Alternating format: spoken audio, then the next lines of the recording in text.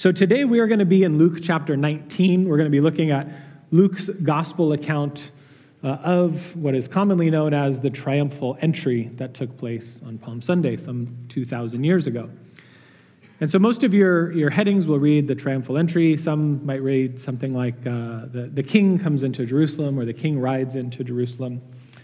But when you see that title, the triumphal entry, we kind of wonder, well, why is that? Why is it called the triumphal entry? It doesn't really seem like it's this great thing to be triumphant, at least in the way that it actually happened. And we know that as Jesus rode into Jerusalem just a few short days later, he's going to be tried, mocked, beaten, scourged, hung on a cross, and pay an evil penalty that he did not deserve on your behalf and on my behalf. So why is that a triumphal entry? Well, I think commonly it's called this because back in that day, there was what was known in the Roman world as a triumph. And I have a photo that we'll put up on the screen for you guys. This is what a Roman triumph looked like. Triumphus in Latin. No clue if I pronounced that right, but it's probably close enough. Triumph with an S at the end of it. It was a noun, and it was really specifically this event. It was really this celebration of a military leader or a commander who had done great things out on the battlefield. He had either maybe slain a certain number of enemies in the opposing army, or maybe he conquered a certain number of cities. And when he came back riding into the city of Rome, he was treated with an event like this, great fanfare and applause. It was really almost like this leader was a god for the day, almost. It was held in that high regard at that day. And so we know that Israel and Jerusalem specifically is under Roman occupation and rule at this time. And so they would have been very familiar with how things worked in that government, in that system. Even though that was Rome, this is now Jerusalem. This is really where we get this whole idea of a triumph. Now, the particular celebration that we're going to read about today in Luke 19 is going to look very different. And we have a photo of that. Obviously, there's some artistic liberty that was taken with this, but this is what Jesus' triumphal entry probably would have looked like, something similar to this. And you can see the big contrast in between what was known as the Roman triumph and Jesus' triumphal entry. And so in quick succession, here's just a few of the characteristics of a Roman triumph. It was lots of big war horses, a chariot. It was the victor placed in a high and prominent position. Lots of people in the victor's procession. A distance between the victor and the crowd, and that separation was to signify difference of importance. There was also quite a bit of preparation. As you could see, there were signs and banners and garland, and sometimes even a crown or some sort of wreath that the victor would wear upon his head. But as we read this text, you're going to see that none of these things were present in Jesus' triumphal entry. It was a most atypical, as Pastor Michael joked, it's atypical that I'm in a tie. This was an atypical triumphal entry as Jesus entered into the city. And really, we could say that this was a humble entry from where we get the title of today's message. And so we're going to read through Luke 19. I'm going to ask that you could all stand if you're able, just out of reverence to God's word as we read it together. Luke chapter 19, we're going to begin in verse 28 and read all the way through verse 44. After he had said these things, he was going on ahead, going up to Jerusalem. When he approached Bethphage and Bethany, near the mount that is called Olivet, he sent two of the disciples, saying, "Go into the village ahead of you, and as you enter, you will find a colt tied on which no one has ever yet sat. Untie it and bring it here. If anyone asks you, 'Why are you untying the colt?' you shall say, 'The Lord has need of it.'" So those who were sent went away and found it just as he had told them. As they were untying the colt, its owner said to them, "Why are you untying the colt?" And they said, "Because the Lord has need of it." They brought it to Jesus, and they threw their coats on the colt and put Jesus on it. As he was going, they were spreading their coats on the road. As soon as he was approaching near the descent of the Mount of Olives, the whole crowd of the disciples began to praise God joyfully with a loud voice for all the miracles which they had seen, shouting, "Blessed is the King who comes in the name of the Lord, peace in heaven and glory in the highest." Some of the Pharisees in the crowd said to him, "Teacher, rebuke your disciples." But Jesus answered, "I tell you, if these become silent, the stones will cry out." When he approached Jerusalem, he saw the city and wept over it, saying, "If you had known in this day, even you, the things which make for peace. But now they have been hidden from your eyes. For the days will come upon you when your enemies will throw up a barricade against you and surround you and hem you in on every side, and they will level you to the ground and your children within you, and they will not leave in you one stone upon another, because you did not recognize the time of your visitation." You can be seated as we pray. Father, thank you for your written word to us. We know that it is holy, that it is inspired, and there is purpose to it, Lord. We ask that you would send your Spirit upon us this morning, that you would help us to, A, rightly divide this word, and B, to hear it and to accept it, to let it sink deep into our hearts, Lord, as you would intend for it to be heard. We know that this is a special message today that you have for your people. This isn't my message, this is yours, Father. And so I just lay it at your feet. Would you speak to your people, Father? Would you be with us at this time? And may all we do be for your glory and your purpose, we pray. In Jesus' name, amen. So we'll pick it up back in Luke 19, verse 28, where it says, "After he had said these things, he was going on ahead, going up to Jerusalem." There's a pretty straightforward verse for us. Well, what are these things that he had said? Well, we're going to see in Luke 19, verse 1, if you go up just a little bit or flip back one page, it says that he entered Jericho and he was passing through. Why was he passing through? Well, he was on his way to Jerusalem. As John's gospel tells us, the feast of Passover was near, and that all men were going up into the city. Of course, it's men and women as well. And if you're with us recently on a Wednesday night, we just looked at the three main pilgrimage feasts in the life of Israel, and those were Passover, and then Pentecost and Tabernacles. Those are the three feasts. And so this particular feast, there's a crowd of people coming into the city, so everyone was going to be going there, Jesus and his disciples included. And we remember that Passover is to celebrate and to commemorate when God did the miraculous work of saving his people out of Egyptian rule and from under their bondage. They crossed the Red Sea, they go into the wilderness, albeit it took 40 years, but then they finally made it into the promised land. And we know that the sign that would spare the Israelites was the Passover lamb, and specifically the blood of the lamb. That they were commanded to slaughter the lamb at Passover. They would paint the blood on the doorposts of the home, and that night, when the angel passed over to slay the firstborn of every household, the Israelites and their homes would be spared. So they're headed to this festival, and Luke 9:51 gives us a little more clarity, not just about this festival, but really why Jesus was going. It says, "When the days were approaching for his ascension, he, Jesus, was determined to go to Jerusalem." The literal translation of determined, some of you may have notes in your Bibles or have heard before, that Jesus set his face towards Jerusalem. He was focused on Jerusalem. That was his goal. That's where he was going. That's what he was doing, and he had a purpose. Now, we know that Jesus always does the will of the Father. And so because of this, the only reason that Jesus determined to go to Jerusalem is because his Father had predetermined that he would go to Jerusalem this specific year. No doubt he was there many of the years in his life, maybe save his time in Egypt when they fled. But other than that, he would have been at Passover every year. It was a requirement of the Jewish people. But this year would be a different one. Mark's gospel records this in 10:33. It says, Jesus speaking to his disciples says, "Behold, we are going up to Jerusalem, and the Son of Man will be delivered," or be betrayed, "to the chief priests and the scribes, and they will condemn him to death and will hand him over to the Gentiles. They will mock him and spit on him and scourge him and kill him, and 3 days later he will rise again." Now, this was not the kind of arrival that the disciples and the followers really were looking forward to, right? We know that they didn't really understand what was going on. Jesus would often describe the last days and what was going to come, and that he must go, he must be betrayed, he must die. That was his purpose. But they didn't get it. Maybe more specifically, they didn't want to get it. Sometimes we tend to hear what we want to hear. Can I get an amen? We don't like to hear the other opposing side, or when things don't go according to our plan in our minds. But this was the plan that awaited Jesus.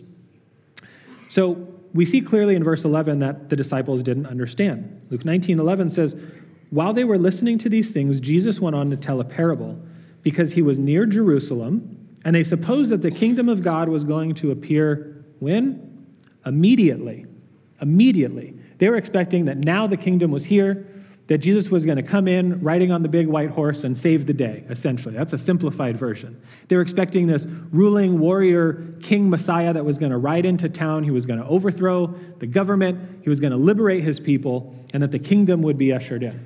And yes, in a sense, but it wasn't going to look exactly how they had planned, exactly what they were looking for.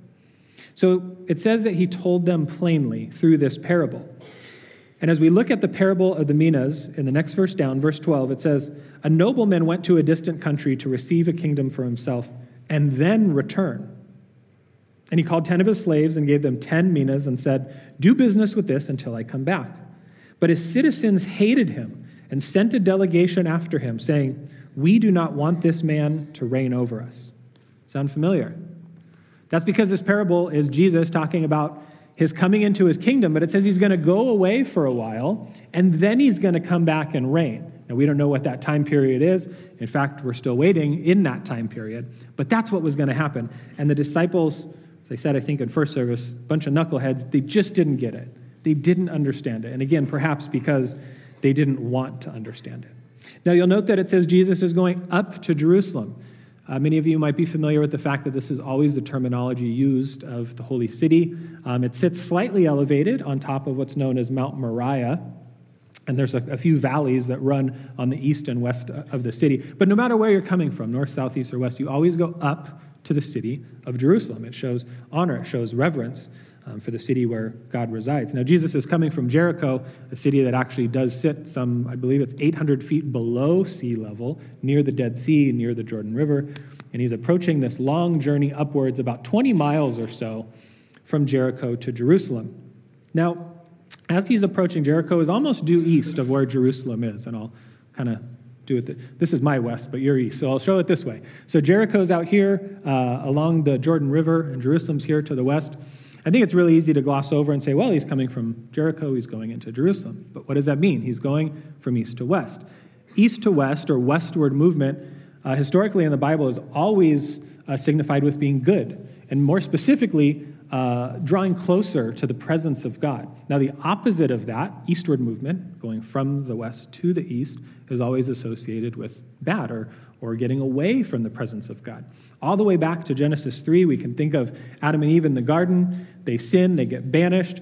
And what does God do? He banishes them to the east, and then at the east of the garden, it says, he sets up cherubim and a flaming sword. And that was to guard the way to the tree of the knowledge of good and evil, the tree of life. And so, as they were in the east, they were prohibited from coming west. They were prohibited from coming close to God. Later, in both the orientation of the tabernacle and the temple, it was situated where the doors, imagine, let's just say the front doors of the church, faced due east. And so as you would approach the temple or the tabernacle, as you would come into the outer courts, then to the inner courts, to the holy place and the Holy of Holies, where only the high priest was allowed, that was a westward movement. We can then think as well of the Israelites as they cross over the Jordan into the promised land, again, east to west. And then the final time that Jesus returns, Zechariah 14 tells us that he will once again stand on the Mount of Olives, and something like an earthquake will happen. The mountain will split. Half of it will be moved to the north, half of it will be moved to the south, and almost this pathway, if you will be created across the Kidron Valley, and Jesus will be able to stand and walk straight into the temple, into Jerusalem, again, from the east to the west. And so what's happening here, in a metaphorical sense, is God is really creating the path. He's paving the way for you and I to draw closer to God. At this point, there's a separation. Ultimately, what's going to happen with in this next week of this account that we're reading, Jesus' impending death, burial, and then resurrection and ascension into heaven, that is what's going to restore that peace, and that's how we have that access to God. Verse 29 says, when he approached Bethpage and Bethany near the mount that is called Olivet, sent two of his disciples. So Bethany is a town maybe familiar to many of you. It's the home of Mary and Martha and Lazarus. Lazarus had died, as you know, and then was miraculously brought back to life as Jesus performed that miracle just a few chapters earlier in John's account of this gospel, John's gospel account of this time period and what's going on here. It was about 2 miles east of Jerusalem, this town of Bethany, just on the other side of the Mount of Olives. And it was a town that Jesus would have been very familiar with. It was a home that he had spent some time in. Again, in John's gospel, the night before this account that we're reading today is when Mary anointed the feet of Jesus with the costly perfume. And so he's very familiar with this place. Bethpage, or in Hebrew, Bethphage or Bethpage, as it's sometimes pronounced, actually literally means a house of figs, or maybe more specifically, the house of unripe figs. Interestingly enough, after the Palm Sunday event, Jesus heads back into the Mount of Olives, and he discovers, many of you will be familiar with this story, a fig tree, and as he approaches, he realizes there's no fruit on it. And what does he do? He curses it, and it withers up, and it dies. But interestingly enough, the town where that likely took place is actually called the house of unripe figs. Then we have the mount that is called Olivet, the Mount of Olives. Many of you are familiar with this as well. It's just to the east of the city across the Kidron Valley. It sits at about 2,700 feet elevation. So just as a reference point, Jerusalem is about 2,500 feet. This mountain is about 2,700 feet, about 200 feet difference. It's not this grand, impressive mountain. I remember, years ago reading stories of the Bible and thinking it was this huge, giant peak, and you could see everything from up top. And then I had a chance to go to Israel, and, the bus driver tells us, we land in Israel.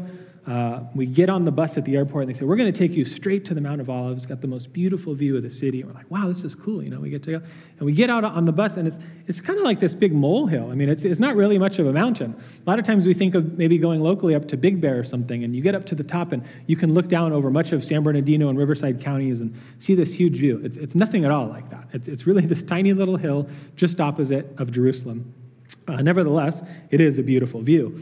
And we know that Jesus spent a lot of time there. It said he would often go to the Mount of Olives to pray, to get away from the crowds, from the hustle and bustle. We know that the Garden of the Gethsemane was also situated just at the base of that mountain, just before you would come down and approach into the city of Jerusalem. In verse 29, it says, Jesus sent 2 disciples, and verse 30 says, go into the village ahead of you. There as you enter, you will find a colt tied on which no one has ever yet sat. Untie it and bring it here. If anyone asks you, why are you untying it? You shall say, the Lord has need of it. So those who were sent went away and found it just as he had told them. As they were untying the colt, its owner said to them, why are you untying the colt? And they said, the Lord has need of it. So I imagine that the disciples were very confused as to why Jesus was asking for a donkey at this particular time. Again, a bunch of knuckleheads didn't really know and understand what was going on. Jesus had explained plainly many times what was going to happen. They knew that this was the Messiah, or they should have known that this was the Messiah that was spoken about. This was the one prophesied. And all these things were going to take place. But they probably focused on some of the more grander prophecies, the ones that portray Jesus again as this ruling warrior king, not the humble servant riding on a donkey. And it says that you go into the village opposite of you. This is likely Bethpage, as they're in Bethany at the time. Bethpage is the other village mentioned, so it's probably where the donkey was. Now, 5 or 6 times in this short few verses, it says the words tied and untied. The donkey was tied, untie it. If anyone asks, why are you untying it? Say this. So I don't know what the knot looked like. It might have been a pretty impressive one. I'm not really sure. Maybe it was a miracle. They needed some sort of a Houdini trick to get this thing undone. Again, not really sure why this is mentioned in this particular way. Maybe untying the knot was a miracle in and of itself. Now, some people would say that this whole thing was a miracle, that God, through maybe the Holy Spirit, had spoken to the owners of this donkey and said, hey, this is what's going to happen. These people are going to come. And when the disciples showed up, they just knew, okay, well, this is the Holy Spirit. He told us that people were going to be coming, and this is what's going to happen. Now, God can certainly do miracles like that. He can lead and guide and direct, and he can speak to people and do all sorts of things. Absolutely.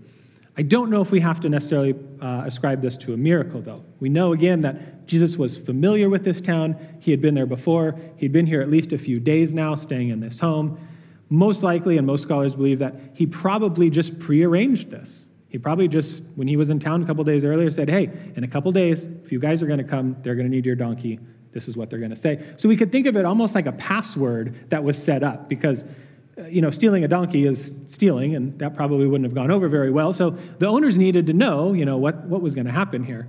And so, again, might have been some sort of a password type thing, and we're all familiar with that in this day and age with, people have like 20 million online accounts for different things, and we forget our passwords, and then they often ask you all sorts of security questions. So maybe this was something like that. The disciples are sent out, they encounter the donkey, and its owners, instead of maybe asking a question like, what was your high school mascot, or what was your mother's maiden name, they say, why are you untying the donkey? And they respond, the Lord has need of it. There's the password, click, here you go, take the donkey. Now, the word owners, actually, in Greek, is the word Lord, and commonly ascribed to the Lord, Jesus Christ. So basically it says that the donkey's lords, the donkey's owners, asked this question. The disciples responded back, the Lord has need of it. Key difference. So the donkey had lords with a lowercase l, but the Lord, capital L, had a greater need for it, and thus the lesser defers to the greater, and they hand the donkey over.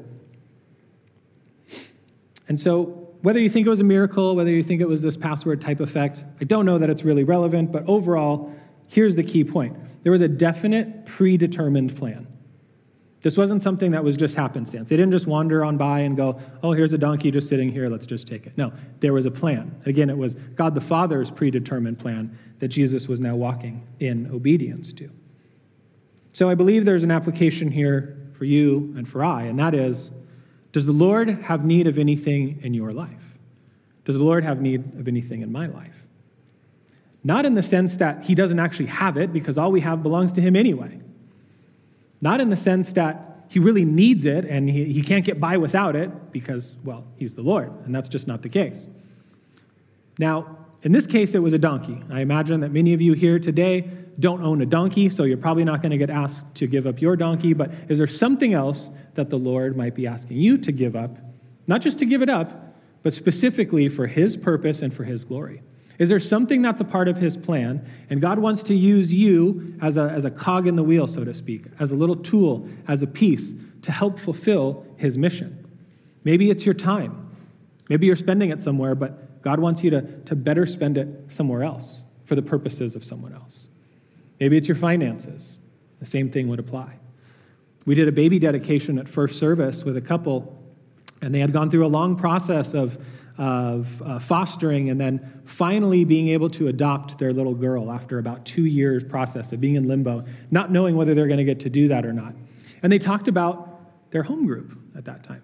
They were in a home group that really was very, very supportive, and it was really just a great pillar for them to lean on during that time, the fellowship from one another, the prayers, etc. And I mentioned this at first service. I thought, maybe there's some of us here that maybe we need to open our homes. Sometimes we think it's our things, but maybe our home needs to be opened for the purpose of someone else. And seemingly this was a part of the plan for this other couple in some way. Now, this is the first time in Scripture, by the way, that Jesus uses the word Lord for himself. He says, go into the city, and when they ask you, what are you doing with the colt, say, the Lord has need of it. Basically, I have need of it. Now, it's fitting that he uses this here for the first time because it's also the first time that he accepts any sort of praise from anyone else about who he is. Now, previously, he would silence anyone else who tried to declare his kingship or sort of reveal who he was. He would always try to keep it under wraps, but not so this time. Now, the Gospel of Luke leaves this next part out, but in Matthew's Gospel account, it specifically says that this was to fulfill what was spoken through the prophet. This refers about Jesus coming and riding on the colt, the foal of a donkey. The prophecy that it's referring to is in the book of Zechariah. So if you would turn there, just a couple books back to your left, second to last book of the Old Testament, in Zechariah 9, chapter 9. And if any of you are note writers like me, maybe you could write Luke 19 next to this, or in your Luke 19, write Zechariah 9:9. And here's the unmistakable prophecy that Jesus was essentially declaring as he rode in on this donkey that day. Now, Zechariah was written about maybe 520 BC, so well over 500 years before this Palm Sunday event that Jesus rides into the city. This was prophesied, again pointing back to God's preordained plan.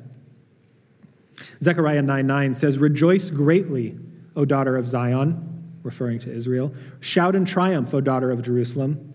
Behold, your king is coming to you. He is just and endowed with salvation, humble and mounted on a donkey, even on a colt, the foal of a donkey. So again, this grand entrance, this celebration, and specifically this fulfillment of Zechariah 9 would have been pointing to Jesus as the Messiah. You'll note that Jesus wasn't the one declaring this, though. His disciples or his followers were. It just says they. We don't know how big of a crowd that was. Could have been a few dozen, could have been a few hundred, not really sure. This road from Jericho to Jerusalem, by the way, would have been filled with many thousands of pilgrims coming into Jerusalem over the days leading up before Passover. So we don't really know the size of that crowd, but they were the ones cheering and shouting, and they were the ones that recognized this Zechariah 9:9 prophecy. But yet, we know that there were so many that they didn't see it. They didn't get it, right? They didn't want to believe it. And I think it's because they weren't hoping for that. They weren't hoping for a humble king to come in. They wanted the ruling, mighty warrior king to come in and save the day. But that's not what was going to happen, at least this time. They were really expecting him to come riding on a horse. Job 39 says this, specifically about the horse. Did you give the horse his might? Do you clothe his neck with a mane? Do you make him leap like the locust? His majestic snorting is terrible. He paws in the valley and rejoices in his strength. He goes out to meet the weapons. He laughs at fear and is not dismayed. And he does not turn back from the sword. The quiver rattles against him, the flashing spear and javelin.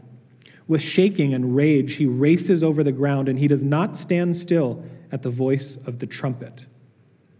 As often as the trumpet sounds, he says, "Aha!" And he senses the battle from afar and the thunder of the captains and the war cry. This is what they would have been waiting for their Messiah to come riding on. I can't stress enough, this is not really who they were hoping for, who they wanted. Yes, the scriptures prophesied that, but that's not who they wanted.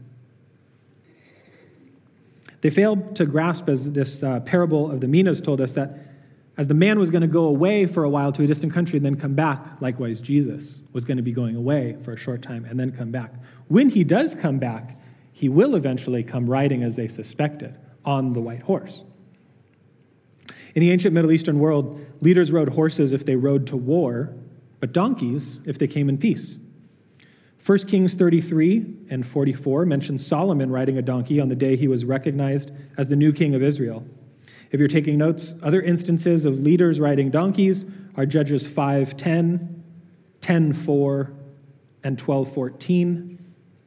The mention of a donkey in Zechariah 9:9 fits the description of a king who would be righteous and having salvation, gentle. Rather than riding to conquer, this king would enter in peace. And while Jesus will always be King of Kings and Lord of Lords, his mission on his first coming was a little bit different. He would come ushering in peace. John 3:17 says, "For God did not send the Son into the world to judge the world, but so that the world might be saved through him." And Mark 10:45 says, "For even the Son of Man did not come to be served, but to serve, and to give his life as a ransom for many." This was the purpose for which he first came. To die for the sins of you and I, for the sins of the world, to serve, to lay down his life for his subjects. That's why he came. The second coming, though, again, will be exactly how the people of this day wanted it, how they expected it. Revelation 19 paints a beautiful picture of that. Starting in verse 11, it says, "And I saw heaven open, and behold, a white horse. And he who sat on it is called Faithful and True, and in righteousness he judges and wages war. His eyes are a flame of fire, and on his head are many diadems. And he has a name written on him which no one knows except himself. He is clothed with a robe dipped in blood, and his name is called the Word of God. And the armies which are in heaven, clothed in fine linen, white and clean, were following him on white horses. From his mouth comes a sharp sword, so that with it he may strike down the nations, and he will rule them with a rod of iron. And he treads the winepress of the fierce wrath of God, the Almighty. And on his robe and on his thigh he has a name written, King of Kings and Lord of Lords." This is the Messiah that they were hoping for, the one that they had long expected. And it would happen, but not yet. They instead received Not the warring king, but the humble king. The humble king that would come and sacrifice his life. And there's nothing new under the sun. Sometimes we see today the masses turn away and reject Jesus because he's not what they expected. He's not what they hoped for. Sometimes we like to come up with our little box, and we try to put God in the box and say, well, if it fits what I think, then that's great, then I'm going to believe in it. But if it's outside of that sphere, well, no. That's not Jesus. That's not who he is. But really, more importantly, that's just not who I want to worship. And there's a danger there that sometimes we are unwilling to do that, to yield and to bend. But look at our God and what he was willing to do. He could have been unwilling and said, no, I'm not going to go do that. I'm not going to go on that journey. I'm not going to be killed and crucified for their behalf. But he did, our humble God.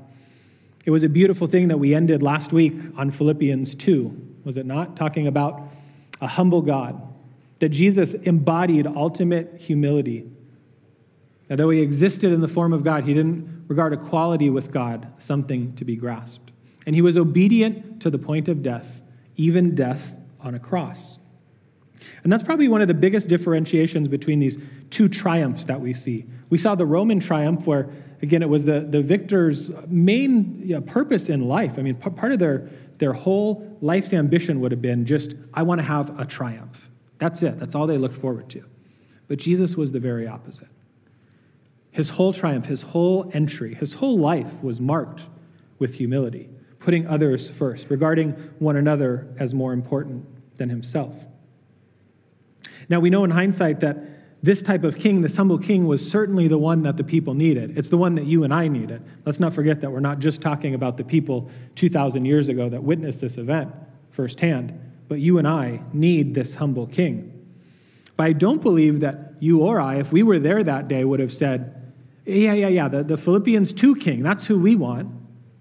No, that wouldn't have been us. I think I can speak for most of you and say that wouldn't have been us.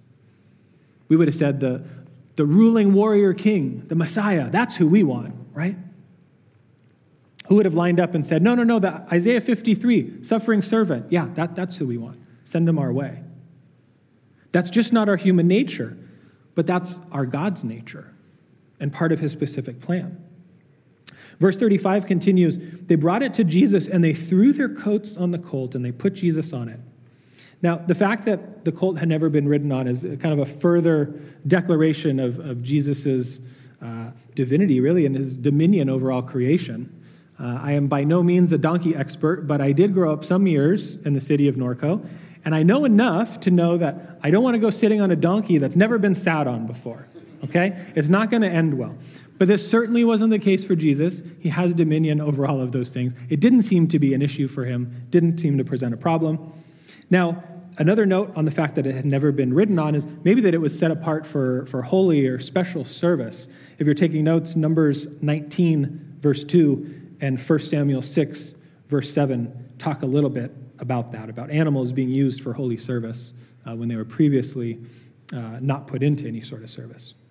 Now, notice that the disciples, or the followers, we're not sure if it's just the two that went to grab the donkey or maybe it was the whole crowd, they put Jesus on the colt. It doesn't appear that he even climbed on it himself.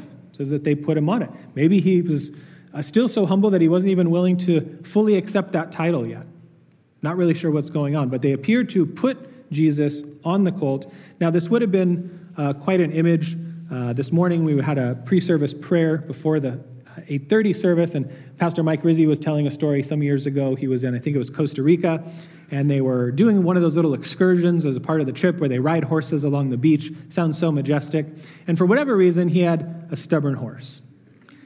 And after quite a while of it not, going where it needed to go, he asked the guy, hey, can I trade this in, for another horse? Well, all that was left was this tiny little donkey, equally as stubborn as it would turn out. So here's Pastor Mike on this little donkey, and it would have been quite a sight. I'm fairly tall, and I imagine myself going to like a little pony ride or something to where I'm sitting on it, but my feet are still on the ground, kind of a Fred Flintstone, and I need to kind of use my feet to get it going. It was very much a humbling position, I think, for Jesus to be in, and not very typical. But nevertheless, that's what was going on here. Verse 36 continues, as he was still headed toward Jerusalem, they were spreading their coats on the road. The spreading of coats signifies glory or honor given to a certain person, maybe a sort of deference or submission to them, really laying everything at their feet is kind of the picture that we see. 2 Kings 9, 12, and 13 talk a little bit about Jehu being anointed as king, and the same thing happened where they spread their cloaks in the road and laid it out before him. We could think as well of maybe the chivalrous act of a man, taking his coat off and laying it over the puddle so the lady didn't step in it. I guess that happened some centuries ago. I think chivalry is mainly dead for the most part, but they tell me that used to happen.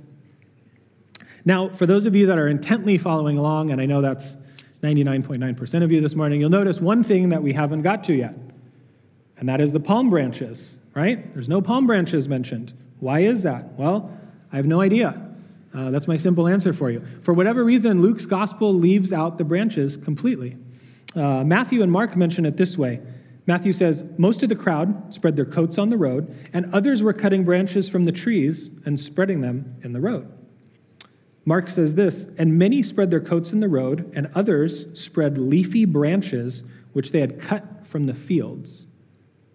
Now, without getting too in-depth, the Greek words in both of those gospels are actually different, so possibly denoting two different sorts of trees or branches or maybe even species of plants. And John is actually the only gospel writer that mentions palm branches, interestingly enough. I don't know why that is. The Greek word is phonix, and he mentions it here in this account and only one other time. And the only other time he mentioned it is when the palm branches will be once again used to praise Jesus. That's in Revelation 7, and it says this in verse 9, after these things I looked, and behold, a great multitude which no one could count, from every nation and all tribes and all peoples and all tongues, standing before the throne and before the Lamb, clothed in white robes, and palm branches were in their hands, and they cry out with a loud voice, saying, salvation to our God who sits on the throne and to the Lamb. John portrays the triumphal entry in Jerusalem as a picture of what happens in the heavenly Jerusalem, with multitudes, palm branches, and shouts to the Lord. And this is the true triumph that yet still awaits our King Jesus. Palm branches can signify triumph. They can signify victory, peace, even eternal life. And they're mentioned several times in Scripture with varying degrees of significance and different meanings. But there's one time where it's actually specifically commanded that something is to be done, and that's in reference of the Feast of Tabernacles, also known as the Feast of Booths, or Sukkot in Hebrew. And this idea comes out of Leviticus 23, where it says, and you shall take on the first day the fruit of splendid trees, the branches of palm trees, the boughs of leafy trees and willows of the brook, and you shall rejoice before the Lord your God 7 days. Now, this feast was really to commemorate Israel's wilderness wanderings for 40 years when they dwelled in temporary shelters, when they tabernacled, if you will, with God. God eventually would come and tabernacle with us. John 1:14 tells us this. God came to earth and he tabernacled with men. And he was tabernacling with his disciples in a sense. And as he rode into Jerusalem, he had tabernacled in that city. And so while there's definitely some conjecture here and certainly not a consensus, we look at the possibility that there's at least 3 different types of branches used. Not just palm, but as Mark and Matthew's gospel mention, leafy branches and different sorts. So it could be that it looks back on this Feast of Tabernacles, where the branches were collected together. And today, in modern times, when we celebrate this, we actually had an offer extended to us just this last fall to celebrate over at the Messianic congregation on the other side of town. And what they do is they take these, what's called 4 species. 1 is a fruit, and then 3 are the different species of branches, and they bind them together and tie them, signifying unity. And they wave them, and they have certain prayers and certain things that they shout. So it could possibly be that this kind of harkens to that idea based off of that image of shouting and praising to the Lord. The command in Leviticus again says, you shall rejoice before the Lord your God. And that's again what these followers were doing this day. Verse 37 says, as soon as he was approaching near the descent of the Mount of Olives, the whole crowd of the disciples began to praise God joyfully with a loud voice for all the miracles which they had seen, shouting, "Blessed is the King who comes in the name of the Lord, peace in heaven and glory in the highest." There's one more photo that I'd like to share with you guys that'll be up on the screen in a second here. There it is. This is a depiction of what Jerusalem might have looked like at the time of Jesus. This was from the vantage point of standing on the Mount of Olives, maybe a little bit to the south, but then looking onto the holy city. You can see what would be called like the lower city would be on your left to the south. The large prominent feature in the center, of course, is the temple, Temple Mount, and then the temple there right smack dab in the center. So there's this beautiful picture, and I kind of imagine this scene as Bethany and Bethpage are on the east side of the Mount of Olives. They're yet on this side of the hill that this vantage point is. And as soon as they crest the top of that hill, as soon as the city comes into sight, it's got to be a beautiful thing. The temple was very large. It was gilded with gold around the top and maybe glistening in the sunlight. And the shouts of praise erupt just as they crest the hill and they start their descent down into the city of Jerusalem. Now, you'll note that it says they started rejoicing for the miracles they had seen. Now, it could be that they were rejoicing just and only for the miracles that they had seen. We don't know for sure, but again, nothing new under the sun. How often do you and I maybe rejoice and praise God for what he's done for us, for an answered prayer, for a great blessing? But do we rejoice in him always, just simply for who he is?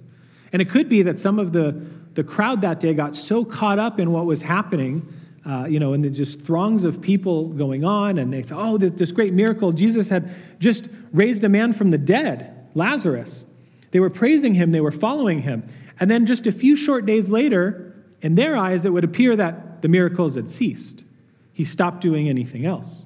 He eventually was handed over, mocked, killed, scourged, crucified. To them, the miracles had ceased. Maybe this guy wasn't who he said he was. And those shouts of praise, glory to God in the highest, turned into crucify him, just 3-4 days later. And let us not think that you and I are incapable of doing things like that. We might not physically say those words, but what might happen in our hearts? As they praise and rejoice, the first line is a quote from Psalm 118. Blessed is he who comes in the name of the Lord. Here Luke adds the moniker king. Blessed is the king who comes in the name of the Lord, recognizing his kingship. And then the second line is reminiscent of the announcement in Luke 2 at the birth of Jesus. The heavenly hosts appear and they shout out, glory to God in the highest, and on earth, peace among men with whom he is pleased. See, then at that time it was peace on earth. But the people rejected the king. They rejected his rule and authority. They rejected who he was, and they decided not to follow him. And because of that rejection, peace on earth was no longer an option. That was off the table, if you will. But now, through Jesus' obedience, through his impending death and burial, but ultimately resurrection and ascension, a new kind of peace would be made available to man. And that is peace in heaven.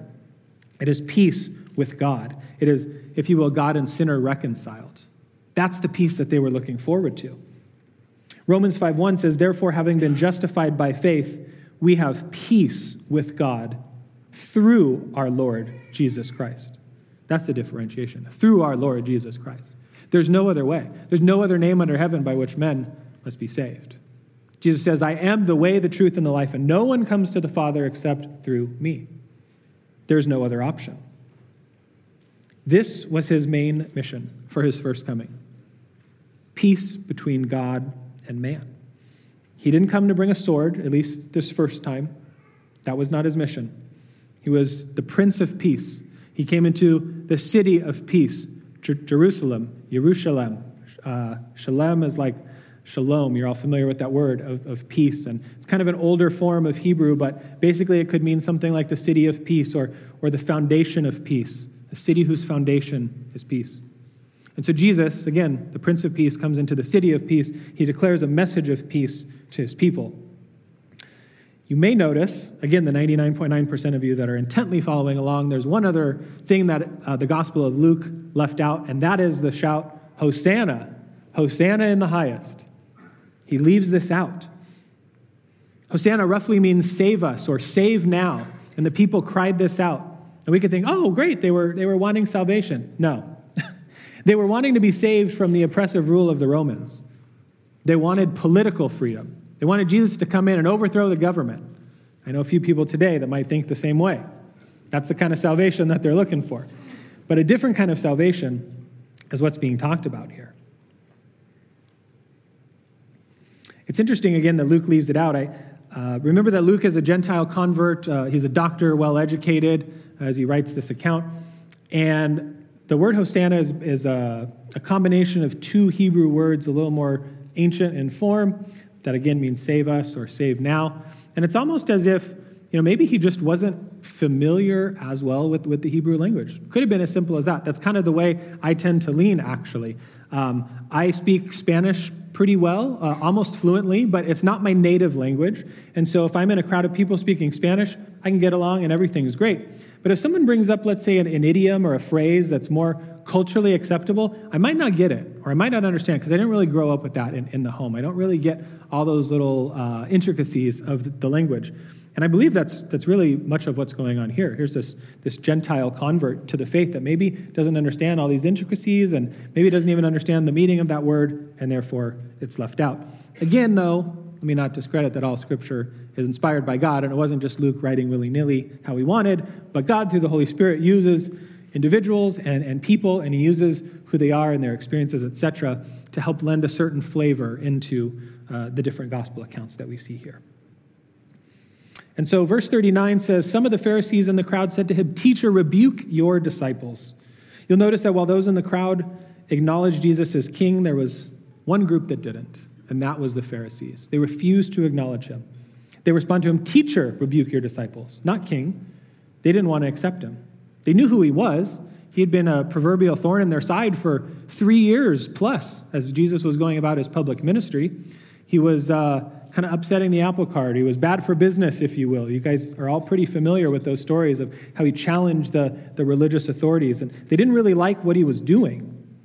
And so he says, "Rebuke your disciples." I imagine it was something a little more strict, though. They probably would have been pretty mad, and maybe it could have been them saying, hey, tell them to shut up. Some years ago, when I was in Israel, we went to the Church of the Nativity in the city of Bethlehem, the site where Jesus is believed to have been born. And as you go in, there's this little almost underground cave, and you can go and see supposedly the area, the rock or something. I don't know. There's a lot of pomp and circumstance in Israel if you go, for those of you that have been. But nevertheless, it's neat to go know that generally he was born in that area. So we're waiting in a line, if you will, inside of this church, and it's shared by 3 different faiths currently, an Armenian church, a Greek Orthodox church, and a Catholic church.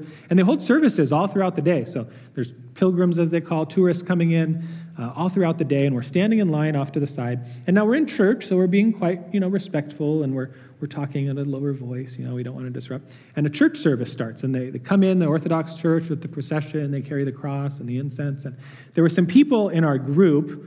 I distanced myself, and I pretended I didn't know them. I was supposedly the leader, and I didn't want any part of that. But they were talking a little loud. And this Orthodox priest runs up to us, literally, in the middle of the church service, and said, "Shut up! Shut up! You shut up!" And it was very, very off-putting. It was very surprising. And as I read this text, I have that image in my mind. I have that story, and I think, probably wouldn't have been very dissimilar from what happens today. People get so caught up in their religion, in the way things are supposed to be. It doesn't fit the mold, and they don't like it. They don't like it. It doesn't go against their traditions. Now, mind you, nothing we did went against Scripture. Nothing Jesus did went against Scripture, but it went against the tradition of man, and they were pretty upset about that. They really had a stumbling block before them, and as I was preparing, I really had to ask myself that, and I'll put that question before you. Are there any stumbling blocks in your life that might be keeping you from experiencing either who God is, maybe as a non-believer, you don't know who God is? Are there things that are keeping you from coming to know him? Or as someone who does know him, are there things that are keeping you from growing closer in your relationship with him. Now, the crowd's acknowledgement of Jesus as the King and Messiah and then his lack of silencing them would have been tantamount to blasphemy, and the religious leaders knew this. They were seeking to kill him. John 11:57 says that there was an order out amongst town, a warrant, if you will, that Jesus needed to be captured, that we were going to capture this guy, and that he would eventually be killed. Now, previous to this, every time that he had done something, it says that his hour had not yet come, or his time had not yet come, and they weren't able to lay a hand on him. And again, because it's God's perfect timing. God's timing had not come for it to happen, but now the time had come. Jesus had to be sacrificed on the Passover. The time was now. Again, according to the sovereign will of God, he had to be slain on the Passover because he was the Lamb of God that would take away the sin of the world. And so he makes this large public proclamation, no doubt of who he is, Zechariah 9:9, riding into the city.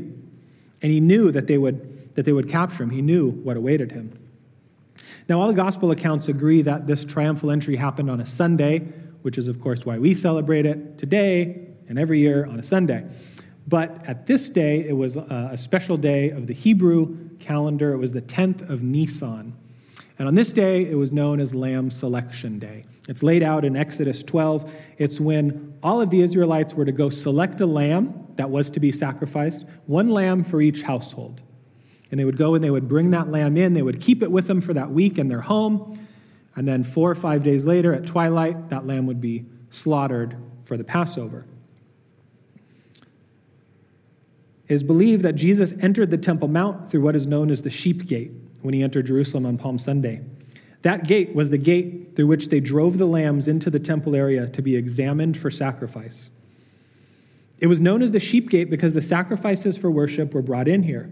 Here they would undergo scrutiny before they were accepted, and the religious and political leaders did just that to Jesus. They questioned him, watched him, tried him, and accused him, never able to pin anything on him, and then they killed him anyway.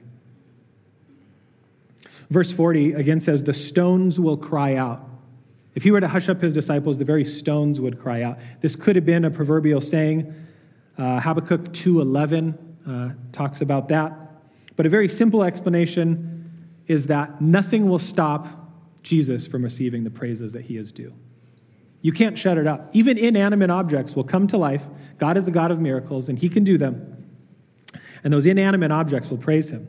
Psalm 98, as an example, says this, let the sea roar and all it contains, the world and those who dwell in it. Let the rivers clap their hands. Let the mountains sing together for joy. Sadly, though, from here our story will take a somber turn, and these next few verses are usually left out of typical triumphal entry messages. But it's the text before us, and I think it's important that we examine it and that we see what's here before us, and really that we see the warning that is given. Verse 41, when he approached Jerusalem, he saw the city and wept over it, saying, if you had known in this day, even you, the things which make for peace, but now they have been hidden from your eyes. Here is the heart of God manifest in the heart and the emotions of a man. This is Jesus truly regarding one another as more important than himself, about to be arrested, tried, mocked, scourged, beaten, nailed to a cross and hung there to die. He weeps tears of sadness over those who would reject him. He weeps not over the city, but over the people. We can't miss that point. There's 2 accounts of Jesus crying in the Bible. John 11:35, after Lazarus dies, and the Greek basically signifies that it was more of a quiet crying. Maybe a silent couple tears fell from his eyes. This was very different. This was a loud wailing. This was loud weeping. And so the irony is, as he's being lauded and proclaimed as the king, riding into the city, shouts of joy were being afforded to him. He cries out and he weeps over the city, a most unusual sight you can imagine. Why does he cry like this? Why does he lament? Why does he cry out? Because they missed it. They didn't recognize the time of their visitation. They didn't understand the things which make for peace. Our final verses, 43 and 44, say, for the days will come upon you when your enemies will throw up a barricade against you and surround you and hem you in on every side. And they will level you to the ground and your children within you. And they will not leave in you one stone upon another, because you did not recognize the time of your visitation. Those last two is where we take the personal turn from the city to the people. At least 11 times the word you or your is mentioned. It's not just a physical city. It's not just the stones that are going to be turned upon one another. In 70 AD, that prophecy would come true. The Romans would invade. The leader Titus would come in and invade for many months, burn and raze the city. Again, not stone would be left upon another. That prophecy was fulfilled. Could have been over 1 million people killed, they suspect. It actually happened, this destruction, the war started right before the time of Passover, interestingly enough. So all these pilgrims came into the city, and as soon as the war started, they shut off the city. And these 1 million people were left in really a tiny town that basically wasn't meant for 1 million people, and then they were easy to be captured at that point.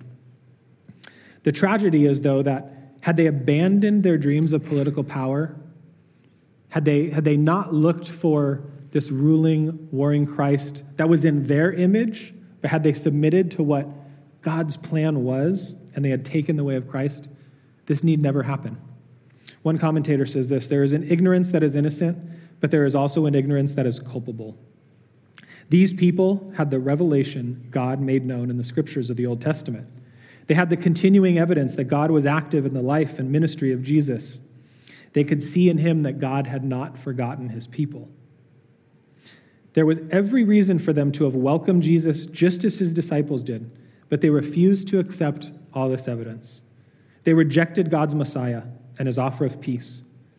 They would now have to live with the consequences of their rejection, and it is this that brought forth Jesus' tears. And though the city and most of the people were destroyed and cut off, God didn't turn aside from the Jewish people completely. And the greater news is that God didn't turn aside from you and I. Later, Gentiles would be brought in, and that eternal life and that offer of peace was extended to all men. But, much like the city of Jerusalem, there is a time. There's an expiration date, if you will. We don't know when that is. You and I each have an expiration date that we don't know when that is. And the offer of peace still stands for you and I. So I pray that we all have made that decision, that we have decided to accept Christ for who he is, the humble king, the humble servant, not just the Christ in our mind and in our image, but the real, true Christ. And so I just pray that we would all have experienced that salvation. If not, I would ask, why would you wait? Today is the day of salvation, the Bible says. The time is short. We don't know the day or the hour. Today is the day of salvation. Church, let's pray. Father, we thank you for a beautiful just story in your word of Palm Sunday.